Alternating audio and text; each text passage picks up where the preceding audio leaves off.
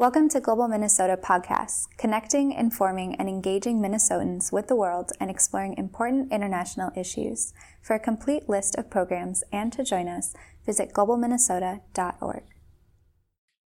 Greetings to everyone, wherever you're joining us from around the world. My name is Mark Ritchie, and I have the honor of serving as president for Global Minnesota, and we're grateful for your participation and interest today in our World Health Day 2021 special symposium, focused on the theme established for this year by the World Health Organization, Health Equity and Equality. Before we dive in, I want to thank all who've made this very special and exciting day possible. First, of course, our staff at Global Minnesota, our board, our interns, our volunteers. We host these international days throughout the year, like World Food Day and International Day of Education. They're a tremendous team effort reflecting our mission of advancing international understanding and engagement. That's been our work since we were founded in 1951. You can check out our website to see how we're celebrating our 70th anniversary year with special events and programming, continuing our work of connecting Minnesotans to the world and the world to Minnesota. Second, I want to thank all of the speakers, the panel members, all who've graciously and generously donated part of this special day to be with us and to share with you and all of us their perspective, their ideas, their vision, their hopes, their dreams for health equity and equality. It's a hot topic, and we've assembled an amazing range of views that will inspire and challenge all of us. Third, we could not produce this kind of free global programming without generous support from our members and our sponsors. Today's program is a combination of our supporters who are members, both individuals and corporate, and those who sponsored today's special events. Our premier sponsor is our long-term institutional member, GHR Foundation, based right here in our hometown of Minneapolis, Minnesota. Check out their website at GHR Foundation, and you'll see a hope-fueled, global-minded funder serving people and supporting limitless potential for good in the world. And if you check it out, you'll see that they are in partnership with communities and faith-based organizations worldwide, working on everything from preventing Alzheimer's to supporting educational communities and keeping children together with their families. We also have to thank our sponsors for today, King Solutions, Blue Cross Blue Shield, and our leading corporate members, Carlson Family Foundations, Delta Airlines, Cargill, Medtronic, United Health Group. And those members, all of you out there who support us year after year, our program partner, World Affairs Council, and the organizations, our friends, our partners who are our promotional partners for today's events. Now, there's some special instructions if you want to or need to use the American Sign Language and closed captioning in English feature. There's a special YouTube channel. You can find that in the YouTube description box. Thanks to St. Cloud State University for providing this service and for their devotion to accessibility for all. They are inspiring Global Minnesota to reach further, to do more, and they are a treasured partner for us in these international programs and beyond. And finally, thank you to all who've tuned in today, wherever you are on the planet. Perhaps you are seeing this in the archive later. Your time is precious. We know this is a moment where there's life and death issues. There are also great challenges facing us. We have to look ahead. Thank you for taking time today to be part of this particular observance of World Health Day.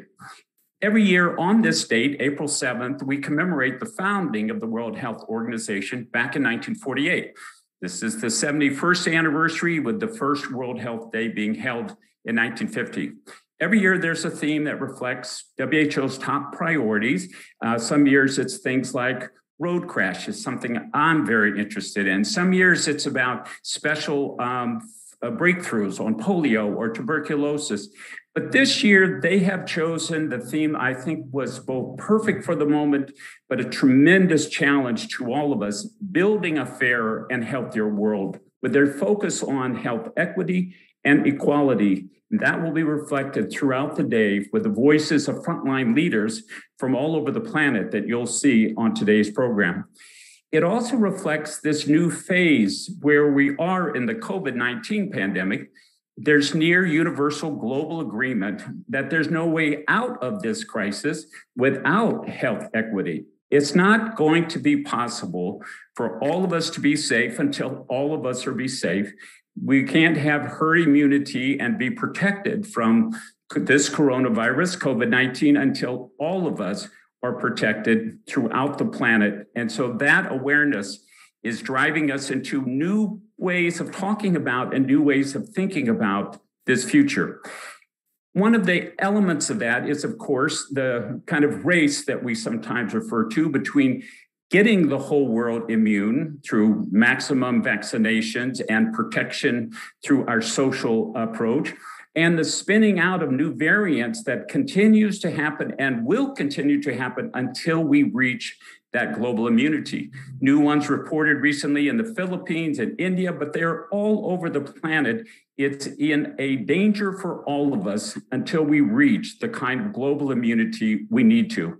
Even in the United States, we're now seeing scientists debating the need to begin vaccinating children so we can reach the proper level because of the high incidence of anti-vaccine campaigning, propaganda, and vaccine hesitancy in the United States. So we're debating why supplies are so limited when factories in South Africa, India, and other countries are begging for an end to the nationalism, protectionism, and monopoly practices that seem to be standing in the way of affordable vaccines for the whole planet that could get us to global immunity faster, completely, more equitably, more equally. Some of us are still struggling with local distribution here in Minnesota in some places, around the nation, worldwide. We're also debating important new questions like vaccine passports. What are the pros and cons? What are the pros and cons of a greater time delay between first and second dosages of some of the highly specialized vaccines? And can that get us to having more people protected quicker? These are legitimate, important debates, and you'll hear some of that talked about today.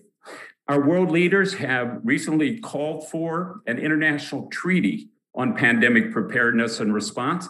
This would be a huge step forward as well. And there's talk of a decade dedicated to global preparedness for pandemics and making sure all of us have the kind of advanced planning that is really required to think about that word resilient and sustainability.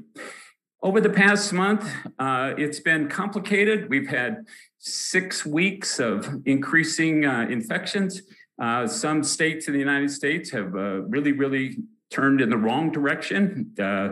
I can see that milestones that we don't want to see or we're beginning to reach. I think Brazil has reached a very high level of deaths, 300,000. We are seeing difficulties in different parts of the world. And so while there's an optimism and a vision of beginning to move forward and beginning to tackle the health inequities and health equalities that we need to, there's also the awareness that there is much to be done every day to make sure we're keeping each other safe through distancing, through masking, through the other practices we know, and we're getting vaccine to the vulnerable populations, the frontline workers, our healthcare providers, and the people who've been at risk and have suffered the most throughout this entire year. A week or two ago, I was sent an interview that I watched very carefully. It was Her Excellency Reem Al-Hashimi, who chairs the giant World Expo that's coming to Dubai starting in October. And she also chairs the United Arab Emirates National Committee for the UN Sustainable Development Goals. Recently, she spoke about her bigger vision. What should be the legacy of Dubai Expo? Some of you know the Eiffel Tower was the legacy of a French Expo. The Ferris wheel was the legacy of a Chicago Expo. She stated that she wants the legacy for the Dubai Expo to be an inclusive global care system, global healthcare system that was crisis-proof and fit for the future. Some of you know Minnesota is bidding to host a World Expo in 2027, specifically on health. And we look forward to taking the baton from Dubai and carrying this vision of inclusion, of crisis-proof, of future-ready, towards that 2030 deadline for Sustainable Development Goals in health and other issues. Expos in the past were dreaming about the future and new inventions. It's remarkable that Her Excellency is thinking about the most important thing we need to do now is making the future inclusive, equitable, and crisis-proof. Some have called this year the Great Pause. I think of it as a year of great learning, where we've remembered the past, we've studied the science, we're taking on new commitments to each other that really bring to life a quote from one of our most beloved former state senators, Paul Wellstone. He would remind us often, we can all do better only when we all do better. If he was alive today, I think he would say, with all the chorus of the whole planet, and we all must be safe by ensuring that we are all safe. Thank you again for joining us today, and let's get on with our program. It's my honor, it's my privilege to introduce a woman who both was my teacher before I entered public office, but she also was the inspiration for my decision to run for public office, my Lieutenant Governor, the Honorable Peggy Flanagan. Thank you, Lieutenant Governor Flanagan, for joining us this morning. Bonjour, happy World Health Day. I'm Minnesota Lieutenant Governor Peggy Flanagan, and I am so excited to be joining folks from every state in the United States and from over 65 countries. For those of you who don't know me, I'm a mom, a former state representative, a lifelong advocate for children and families, and a member of the White Earth Band of Ojibwe. Wherever you are in the world, access to healthcare that meets your needs is critically important. But we know that far too often, the color of your skin or the zip code where you live determines your health outcomes. Here in Minnesota, we take a lot of pride in being one of the top states in the nation on all the lists that you want to be on top of. Healthcare, education, quality of life, you name it. But the reality is different for Black, Indigenous, and Minnesotans of color who face some of the worst disparities in the nation. The disparities that have been with us since the time of colonization are impossible to ignore any longer. When we're facing a virus that impacts those with underlying conditions like diabetes and high blood pressure more seriously, we have to grapple with the fact that Black, Indigenous, and communities of color have higher rates of those conditions. When we're talking about exposure and vulnerability to COVID-19, we have to talk about the fact that frontline essential jobs that we have relied on so heavily this past year are disproportionately filled by Black, Indigenous, and people of color. And as we are thankful for the incredible achievements of effective, safe vaccines in less than 1 year, we must now meet the challenge of making sure that everyone who wants a vaccine, especially those who are most at risk, can get it. We have to look at the full picture, tell the truth, the full story of our state, our country, and our world. And as we discuss the full global picture of health, it is my honor to introduce the opening keynote speaker, Dr. Tedros. Dr. Tedros has served as the Director General of the World Health Organization since 2017. Like many leaders in public health and government, he has faced a year that none of us could have imagined and met this challenge with focus and commitments to the health of all people. He was named one of Time Magazine's 100 most influential people of 2020. And Dr. Tedros and I share a vision of a world in which everyone can live a healthy, productive life, regardless of who they are or where they live. And it's on all of us here, in whatever sphere of influence we might have, to work towards that world. With that, Dr. Tedros.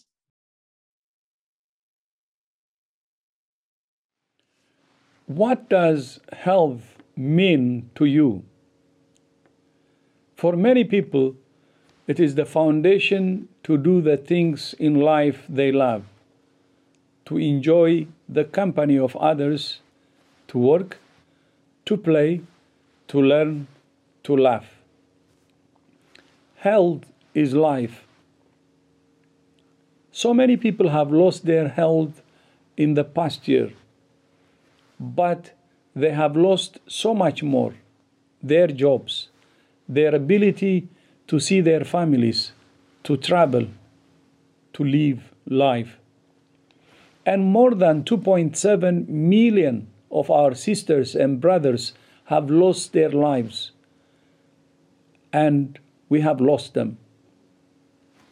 The hard truth is that some of those people died simply because they could not get the care they needed, because of where they live, or where they are, or how much they earn.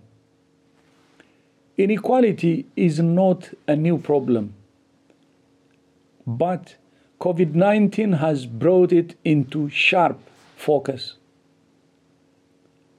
The pandemic has pushed an estimated 120 million people into extreme poverty. It has significantly increased gender inequalities, with more women than men leaving the labor force. And as we speak, rich countries are vaccinating their populations while the world's poor watch and wait. Health inequalities are not just unfair. They make the world less safe and less sustainable.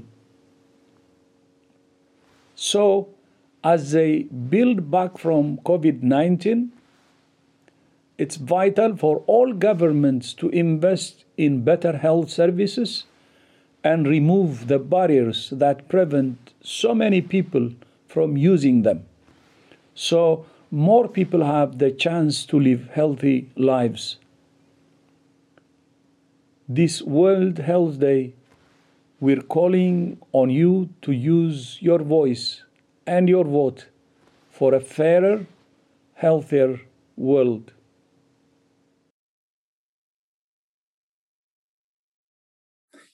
Thank you, Dr. Tedros, and thank you, Lieutenant Governor Peggy Flanagan.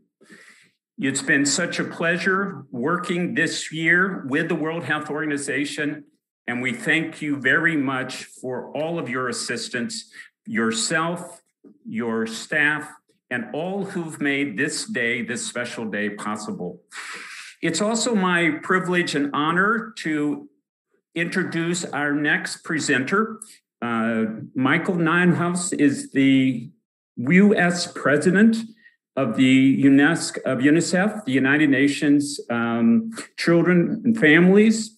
And UNICEF is the organization globally that partners with the World Health Organization to handle the distribution to low and middle income countries around the planet as part of the COVAX, the international humanitarian organization that's overseeing that distribution, that's tackling directly the inequities and inequalities that come with the distribution of the pandemic treating vaccines that we're now doing right now.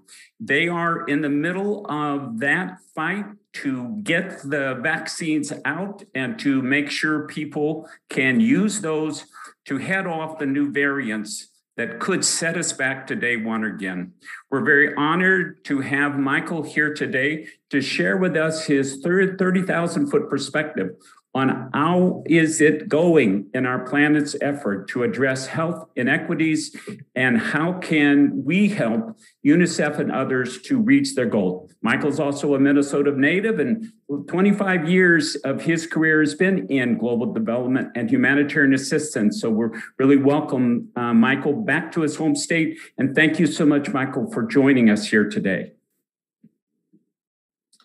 Hi, good morning. It's really great to be with you. It's wonderful to be back in Minnesota virtually, if nothing else. I am a Minnesota native, as Mark mentioned. I grew up in the Twin Cities in suburban Apple Valley. I have family stretched out from Lake Minnetonka in the west to the St. Croix Valley in the east to Eagan in the south. I'm a big fan of Minnesota United soccer team, Go Loons. Professionally, I've been working in the global humanitarian and development space for 25 years, much of that time focused on global health issues. And so your focus on health equity is right at the center of my interest and passion. I took over as CEO of UNICEF USA about a year ago, just after the pandemic locked everything down. And at the same time that UNICEF's role in striving for equity in the global distribution of COVID-related diagnostics, therapeutics, and now vaccines began to ratchet up.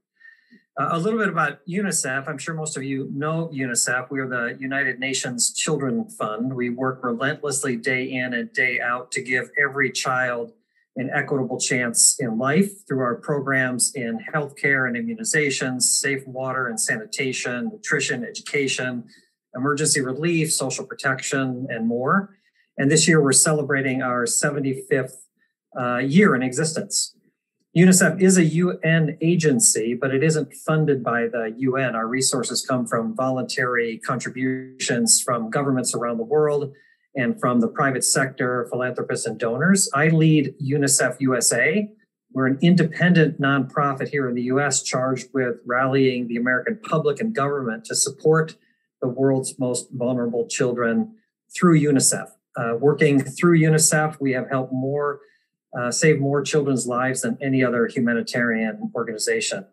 We also do some work here in the US to advance the rights of children and the well-being of children. One of our programs is called the Child Friendly Cities Initiative, in which we work with municipalities to help ensure its budgets, policies, and programs create a healthy, equitable environment for all children. And we're proud to count Minneapolis as one of our child-friendly cities partners.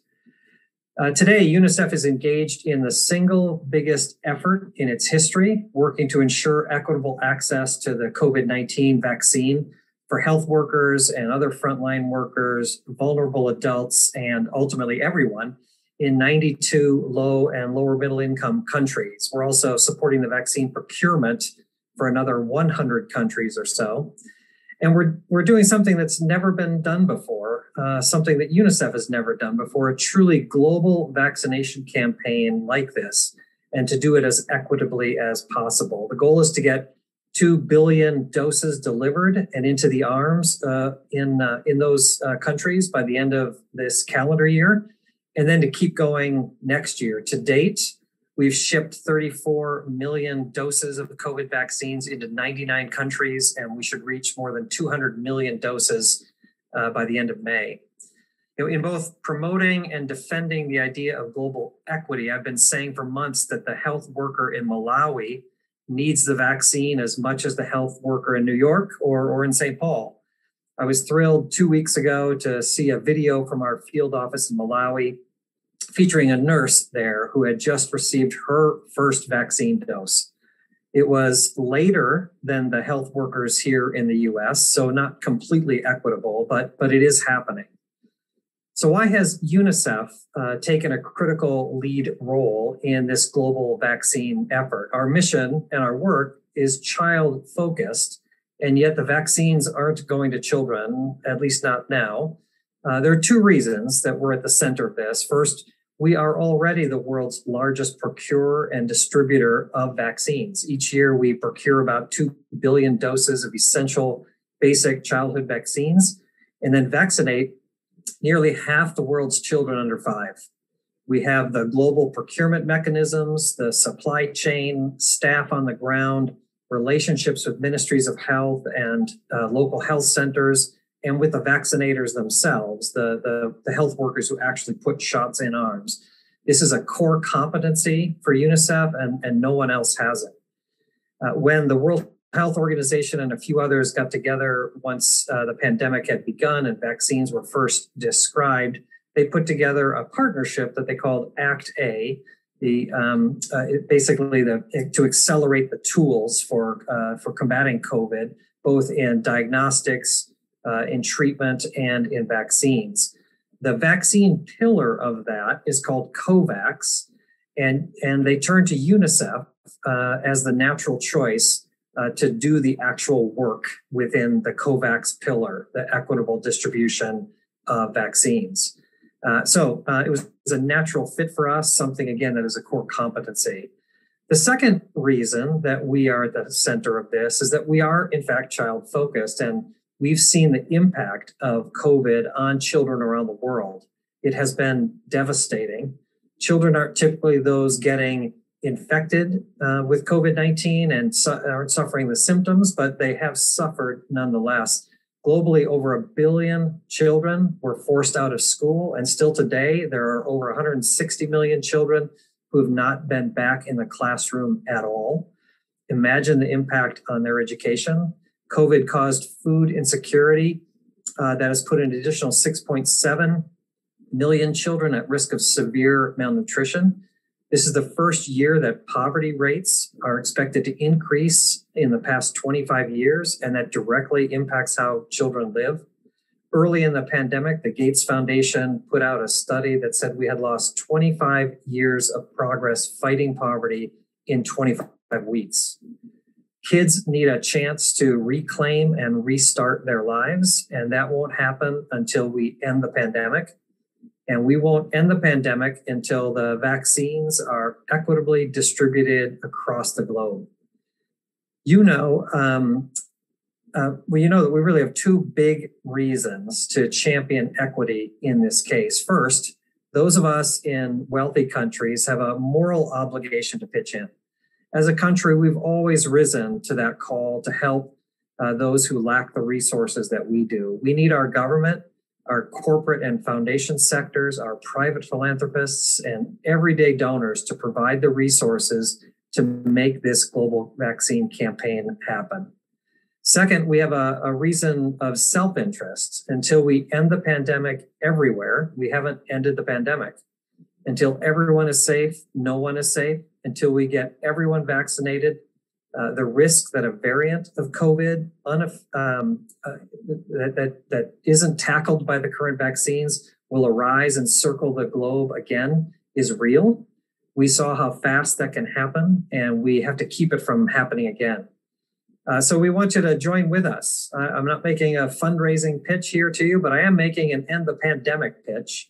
We need everyone to pitch in and help out. If you want to learn more about what we're doing at UNICEF, you can visit our website, unicefusa.org, or you could send me a note personally. Happy to answer your questions. My email is simply michael@unicefusa.org. Thanks again for your focus on health equity. It's the right one now. It is one of the essential issues of our time, and we all need to be focused on it. Thanks for your work, and thank you for allowing us to share a little bit about UNICEF's work fighting the pandemic. Thank you. Thank you, Michael, and thank you for reminding us about the other implications for our children, but for our future on education, on livelihood, and for the work of UNICEF in helping to bring reality and shape and logistical pandemic response to the whole planet. So we are with you and we support your work, but we also really learn from you and are inspired by your efforts. And those of us here in Minneapolis have been greatly appreciative of the designation of our city as a child-friendly city. And we have work to do to make sure that child-friendly in the time of a pandemic, in the time of this COVID-19 crisis, has new and deeper meaning, connecting us to the whole world.